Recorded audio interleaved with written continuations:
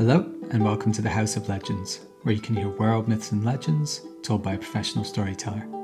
I'm your host Daniel Allison, and this is episode 61, Poeth and Rhiannon. If you're a new listener, welcome and thank you very much for joining us, and if you're a regular listener, welcome back. If you're a new listener, then hit subscribe now in your podcast app to make sure you don't miss an episode. On this podcast, you'll hear myths, legends, and traditional stories from myself and master storytellers from across the world. I release 2 episodes each month, one featuring a story from me and one featuring a story from a guest teller. You can get access to every House of Legends episode by becoming a patron. By pledging $5 per month or more, you'll receive a patron-only episode each month, along with a worksheet full of questions and creative prompts to help you deepen your connection to the story. As well as being an oral storyteller, I'm also an author. I write retellings of myths and legends, as well as fantasy inspired by Celtic myths and legends. You can now find my books by searching for Daniel Allison on Amazon, Kobo, Barnes & Noble and Waterstones, though currently you can only get my full catalogue on Amazon. You can get my book The Shattering Sea as a free download on Kindle, Kobo and Apple Books. If you're interested in becoming a storyteller yourself, or you're already a storyteller and would like to develop your craft, you can join my online storytelling school, The Roundhouse, or you can join my Myth Singers coaching program, which includes Roundhouse membership plus 2 monthly group coaching sessions with me. Visit roundhouseschool.com to learn more and download a free pack of stories. You'll find links to all of the above in the show notes. A bit of news: Finn and the Fianna, my latest book, is now available to buy as a paperback in the UK and as an ebook worldwide. It'll take longer for paperback stocks to arrive in the US and other countries. We had a wonderful online launch in partnership with Stafford Knott Storytelling Club, and the feedback so far has thankfully been great. Also, sorry this episode is late. I've just moved house to a cottage in the countryside, nestled at the edge of the Lammermuir Hills, not far from where I grew up. It's been pretty hectic, as moving usually is, but I'm settled in now and excited to record in this beautiful place, which is right by a stream, surrounded by ancient trees, visited by many beautiful birds, including a woodpecker and a pair of owls. It's a bit chilly here, so you might be able to hear my fire crackling in the background. Our story today is the second story in the Mabinogion series. In the previous story, a prince named Poeth spent a year in Anovin, the other world, which I've learnt also translates as inner deep, and came back a changed man. You can listen to this episode without having heard that story, but I'd still recommend listening to that story first. If you've noticed that I'm pronouncing the words Poeth and Anovin differently to last time, that's because I've spent some time speaking to a Welsh storyteller who's helped me a bit with my pronunciation.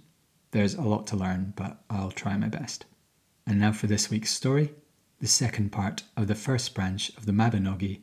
This is Poeth and Rhiannon.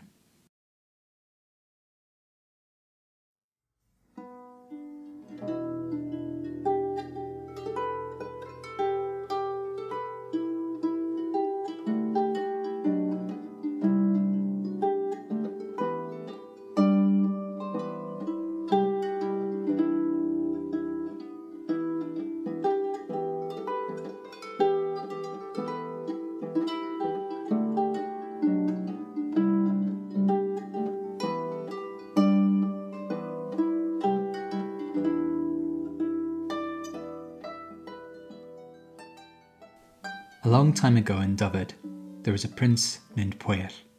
He was known as Poeth, Prince of Anovin, for he had lived there in the other world for a time, and since returning, he had ruled with such wisdom and grace that his subjects said life in Anovin could hardly be better than life in Dyfed. It happened once that Poeth went to visit his court in Arbroath. He rode there with a great company of men, and once there, he and his men were feasted with the honour that befitted them. Musicians played, tumblers tumbled, and hounds fought over meat thrown to them by full-bellied men. Poeth ate and drank and talked and laughed and danced until eventually he felt like going outside to take the air. And though it was late in the evening, it was midsummer, and the sun still lingered in the sky. Poeth wandered away from the feasting hall, his gaze wandering over the hills and mounds that surrounded it, and as it did so, it came to rest on a particular little hill. There was something about this place. It pulled at Poyet, awakening him as if a bow had struck the strings of a dusty, forgotten fiddle. "That is Gorsid Arberth," said a voice. An old, grey-bearded man of the court had come to stand beside Poyet. "It is a strange place." "Why so?" "Because of what happens when a man sits there. Any man who sits there will experience one of two things. Some men who sit there lose their minds. They come back gibbering and raving as if their spirit had been torn apart by crows and scattered across a raging ocean." "And what happens to a man who does not lose his mind?" asked Poyet. "Such a man sees wonders from beyond the world. The sky opens up and pours its secrets into him. The gods remove their veils and come to sit by his side. The truth of things cannot hide from a man who sits on that mound and survives it." Poyet watched as the sunlight streamed down upon the mound. He had lived in an oven. He had seen more wonders than most men, but still his heart yearned for more. "Gather my men," said Poyet. "I will go and sit on Gorsid Arberth." Soon afterwards, the prince and his retinue of riders were on the road to Gorsid Arberth. They reached the foot of the mound and they rode for the top. They stopped and dismounted when they were close. "Wait here," said Poyet. "I will climb to the top of the mound alone." He did so, and the men who'd been laughing and joking fell quiet as Poyet took his seat. There Poyet sat, surveying all he saw. His men were quiet, and the world had fallen quiet too. He watched a crow fly by and wondered, was he mad? Why did he risk his mind to see wonders? Why could he not be content with all he had? And then, from out of the trees, a little way down the road, there came riding a woman on a white horse. She wore a gown of gold, her hair was midnight black, and Poyet found he cared for no vision other than the sight of her. She rode past the mound, and Poyet realized he must act quickly or he might never see her again. She was riding out of sight. He must go to her, or maybe not. Perhaps it would be better, he thought, if she came to him. He didn't know what he would say to such a woman, though he wanted nothing more than to speak with her. The thought of doing so was terrifying. Yes, better she came to him, he thought. She would see him sat there above his men and see him for the prince he was. "Go after that woman," he called to one of his men. "Bring her here." The man did as he was asked. He leapt into the saddle and he rode hard after the gold-cloaked lady. He pursued her as she turned a bend in the road and went out of sight. Poyet waited. Soon, the man returned, alone. "What happened? Why do you return alone?" said Poyet. "Sire," said the man, "it was the strangest thing. I rode after her as you asked, and I saw her only a little way ahead of me. I urged my horse on, thinking to overtake her and speak with her, yet she stayed just as far ahead of me as she had been before. So I broke into a canter, still she was no closer, then a gallop, still she was no closer, and yet all the time she rode along at a slow, easy pace, as if she were out taking the air on this summer's evening." Poyet was sorely disappointed. The only thing he could do was to return the next night and hope she rode by again. He did just that, and this time he ensured he had his fastest rider with him. They rode to the mound in the late evening. They climbed the mound. Poyet went alone to the top. He thought again of the old man's words. Some men who sit there lose their minds. They come back gibbering and raving, as if their spirit had been torn apart by crows and scattered across a raging ocean. There was nothing for it. He had to see the rider again. Nothing else in the world mattered to him. So he sat atop the mound and waited. The rider emerged from among the trees. "Go, go now," he called to his fastest rider, who was ready and waiting. The man rode down the mound, he rode out onto the road, and he rode after the gold-cloaked rider as she disappeared from sight. Poyet waited. His man returned, alone. "I am sorry, sire. Never in my life have I ridden so fast, yet I could not draw close to the gold-cloaked woman. She simply rode along as if she were simply out enjoying the air on this summer's evening." "We will return here tomorrow," said Poyet. The men looked at one another. "Maybe we shouldn't," said one of them. It is dangerous." "We will return tomorrow," said Poyet. Night and day passed. They returned to the mound. This night, the banter and songs of the first night were absent. The men feared for Poyet, who risked his mind each time he sat atop the mound. One final time, he climbed the mound and sat down. The rider appeared again. This time, Poyet didn't call to his men. He shot up, ran for his horse, and leapt into the saddle. He rode down the mound and through the grass and onto the road, and there she was ahead of him. Poyet galloped down the road, urging and urging his horse on with heel and hand, while ahead of him the gold-cloaked lady ambled forward. Yet he came no closer to her. Poyet screamed at his mount that had been chosen for this task, that had been blessed by his druids, massaged by his physicians, brushed and saddled by his finest grooms. It thundered down the road, and all around them was a blur, and still the gold-cloaked lady was no closer, and his mount was tiring now. Poyet felt its pace slow by a sliver, and he knew he was defeated. "For the love of the gods," he called out, "I beg you, please stop and speak with me." Instantly, the rider halted. She turned her mount and rode towards him. "I'll happily stop and speak with you," she said, "and it might have been better if you'd asked me that 2 nights ago." Poyet gazed at her. Her beauty was as sharp as a knife. "Who are you?" "I am Rhiannon," she said, "daughter of Hiveth Hen." "Why have you come here?" "For you, Poyet of Anoven," she said.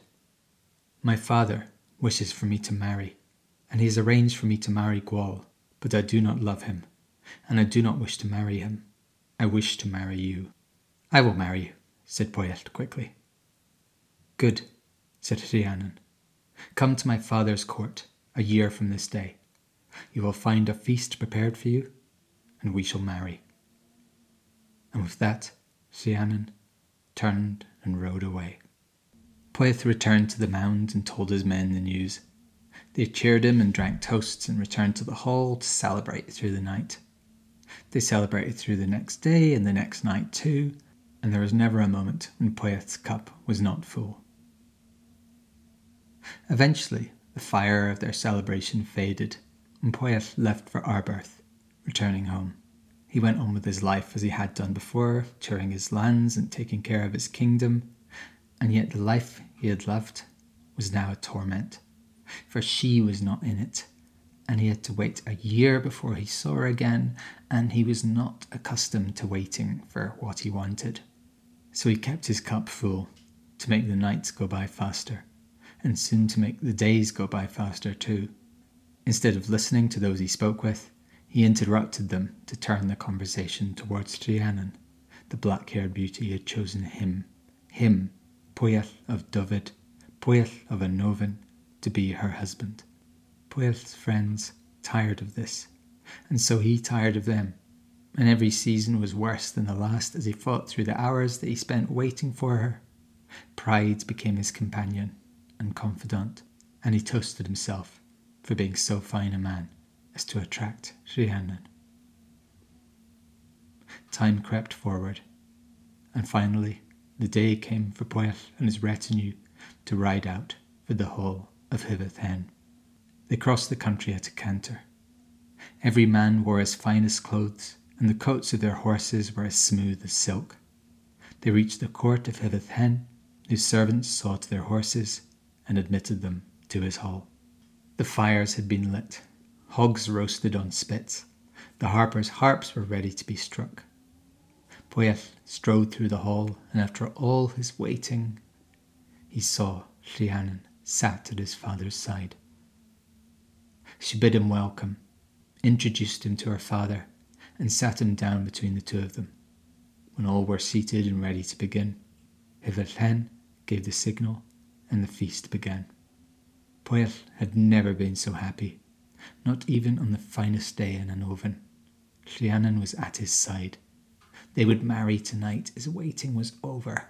The hours flew by, the dishes came and went, and one person after another came to congratulate Poeth and Rhiannon. He drank with all of them and refilled his cup. And late in the night, a man whom Poeth did not recognize came to the high table. "My lord," he said to Poeth, "this is a fine feast. It befits a man such as you, who has won such a bride as Rhiannon." "You are generous," said Poeth, for in a corner of his eye he saw Rhiannon watching him closely, and she seemed to be mouthing something to him, but his vision was swimming a little and he was struggling to stay focused on the man before him. "There is something I would ask of you, my lord," said the man. "Then ask it," said Poeth, "and on my word you shall have it." Suddenly Rhiannon grabbed him and pulled him to face her. "You fool," she hissed. "Do you not know who that is? That is Gwal, the man whom my father wished me to marry." "It is you who is generous, my lord," said Gwal, "and I think you know now what I would ask of you.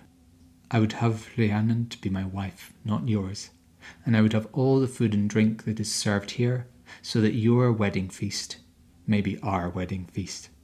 I ask a lot, I know, but since you have given your word, I do not think you shall refuse me."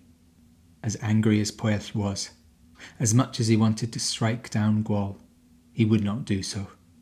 He had given his word, and was about to answer Gwal, when Rhiannon spoke to him again. "This is what you must do. Tell him that since this is not your hall, the food and drink is not yours to give. He must wait a year, and then a feast shall be prepared. At that feast I shall marry him. But listen, you will come to the feast with 99 men, but come in secret, and have them wait in the forest outside the hall, and do not let them be seen. Once the feast has gone on a while, you must approach the feast dressed in a beggar's rags, and bearing a bag that I shall give you now. Ask Gwal for enough food to fill the bag. No matter how much food he puts in it, he will not be able to fill it. He will have you put the bag on the floor, and he will try to stamp down the food. When he does that, you must seal the bag with him inside it and call on your men to come and fight his men. If all that is done and done well, we shall marry." Poeth did as Rhiannon bid him. He asked Gwal to return after a year, at which time a feast would be held, and Gwal would marry Rhiannon. Poeth returned home. He had thought he would return with Rhiannon at his side. Instead, he would have to wait another year before he even saw her again, and all through his own foolishness. If the plan went awry, it would be the last time he saw her, for she would marry Gwal. "The plan shall not fail," Poeth swore to himself on the way home. "Gwal shall not see through my disguise." Poeth did not sleep in his bed that night. He slept with the hounds in the kennels, and at breakfast time he shared the meat that was thrown to them. His clothes were soon filthy, but he didn't change them. His hair and beard grew ragged, but he did not tend to them, as in the days that followed. He forewent every pleasure that had filled his days. He didn't hunt, he didn't feast. Instead, he wandered the woods near his court, or sometimes he went to the marketplaces to beg, for none recognized him in the state he was in. And it was a different Poeth who, a year later, mounted his horse and rode again for the court of Hiveth Hen. Before drawing near to Hiveth Hen's court, they turned from the road and made their way through the forest, out of sight of any passing rider. When they came close, they dismounted and settled down to wait for the dark hours to come. When the night was half spent, Poeth rose and left the camp. Through the forest he walked. An owl cut the air above him as he clasped Rhiannon's bag between his fingers, his yellowed fingernails pressing into his rough skin. He must not fail. Poeth reached the gates. The guards looked scathingly at him, yet they knew well the custom, that on a night such as this, a prince or lord would wish to show his generosity to all, so they let the stinking beggar pass. Into the feasting hall Poeth walked. Lords and ladies who had bowed before him sniffed and turned away or jeered and mocked him. A red-bearded man contrived to trip as he passed Poeth, spilling his ale all over him. Poeth lowered his eyes and made his way forward as laughter erupted all around. He reached the high table. There sat Gwal, in the seat he had sat in, between Rhiannon and Hiveth Hen. Gwal was laughing at some jest Hiveth Hen had made. Rhiannon was watching Poeth intently. Poeth's heart skittered like a captured crab, but he quickly looked away from her, at Gwal. Gwal saw him.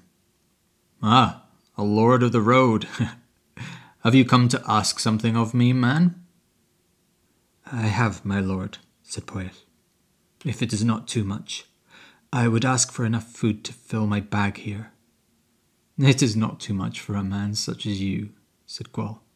He signalled to a serving man, who began to heap food from each dish into the bag that Poeth held outstretched. Yet, the bag did not fill. The serving man looked vexed. He carved a haunch of meat that would have defeated a hungry wolf. He dropped it in the bag, yet the bag was still not full. He filled the bag with turnip, pig meat, fish, partridge, every other food they had there, yet still the bag was not full, and the platters on the table were almost unladen. If I may," said Poeth, "the bag will only fill when a great lord stamps down the food.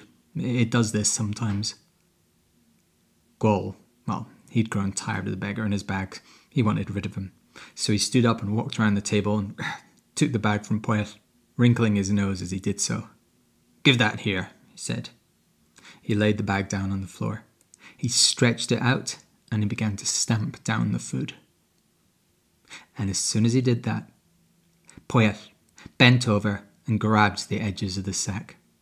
He pulled them up over Gwal's head and tied the bag tight before Gwal realised what was happening. Then he took a horn that he had hidden under his rags, put it to his lips, and he blew it. There was a sound like the distant roaring of the sea, and then Poeth's men burst through the door, their weapons drawn. They fell upon Gwal's men, who drunkenly stumbled to their feet and fell over as they tried to unsheath their swords. It was over in minutes. Gwal's men were held down on the floor as the wounded among them screamed and were silenced. Some of Poeth's men had brought with them sticks, and they surrounded the bag with Gwal in it and took turns to beat it. "Please," came Gwal's voice from within the bag. "This is not a fitting death for me." "It is the truth," said Hiveth Hen.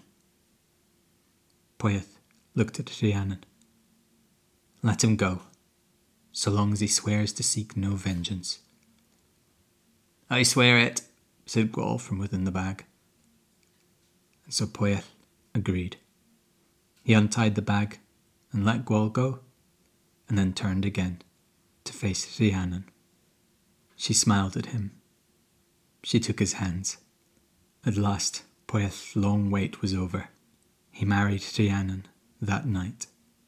They thought it was the end of their troubles, but in truth, their troubles had not yet begun.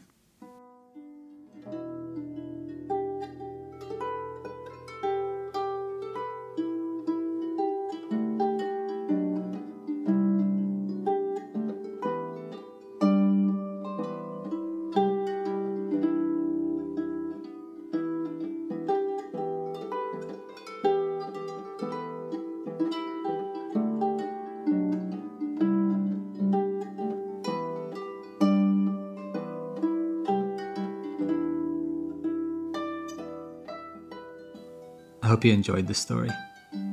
In this story, I particularly love the scene where Poeth and the other riders can't catch up to Rhiannon, but then all it takes to make her stop is for Poeth to ask her to do so. It tells me that if we want to connect to Annobhyn, the other worlds, the inner deep, sometimes we might just need to stop striving, stop pushing against it and chasing it, and simply ask. The other world is as interested in us as we are in it, the stories tell us. It wants to talk, but a certain etiquette is required.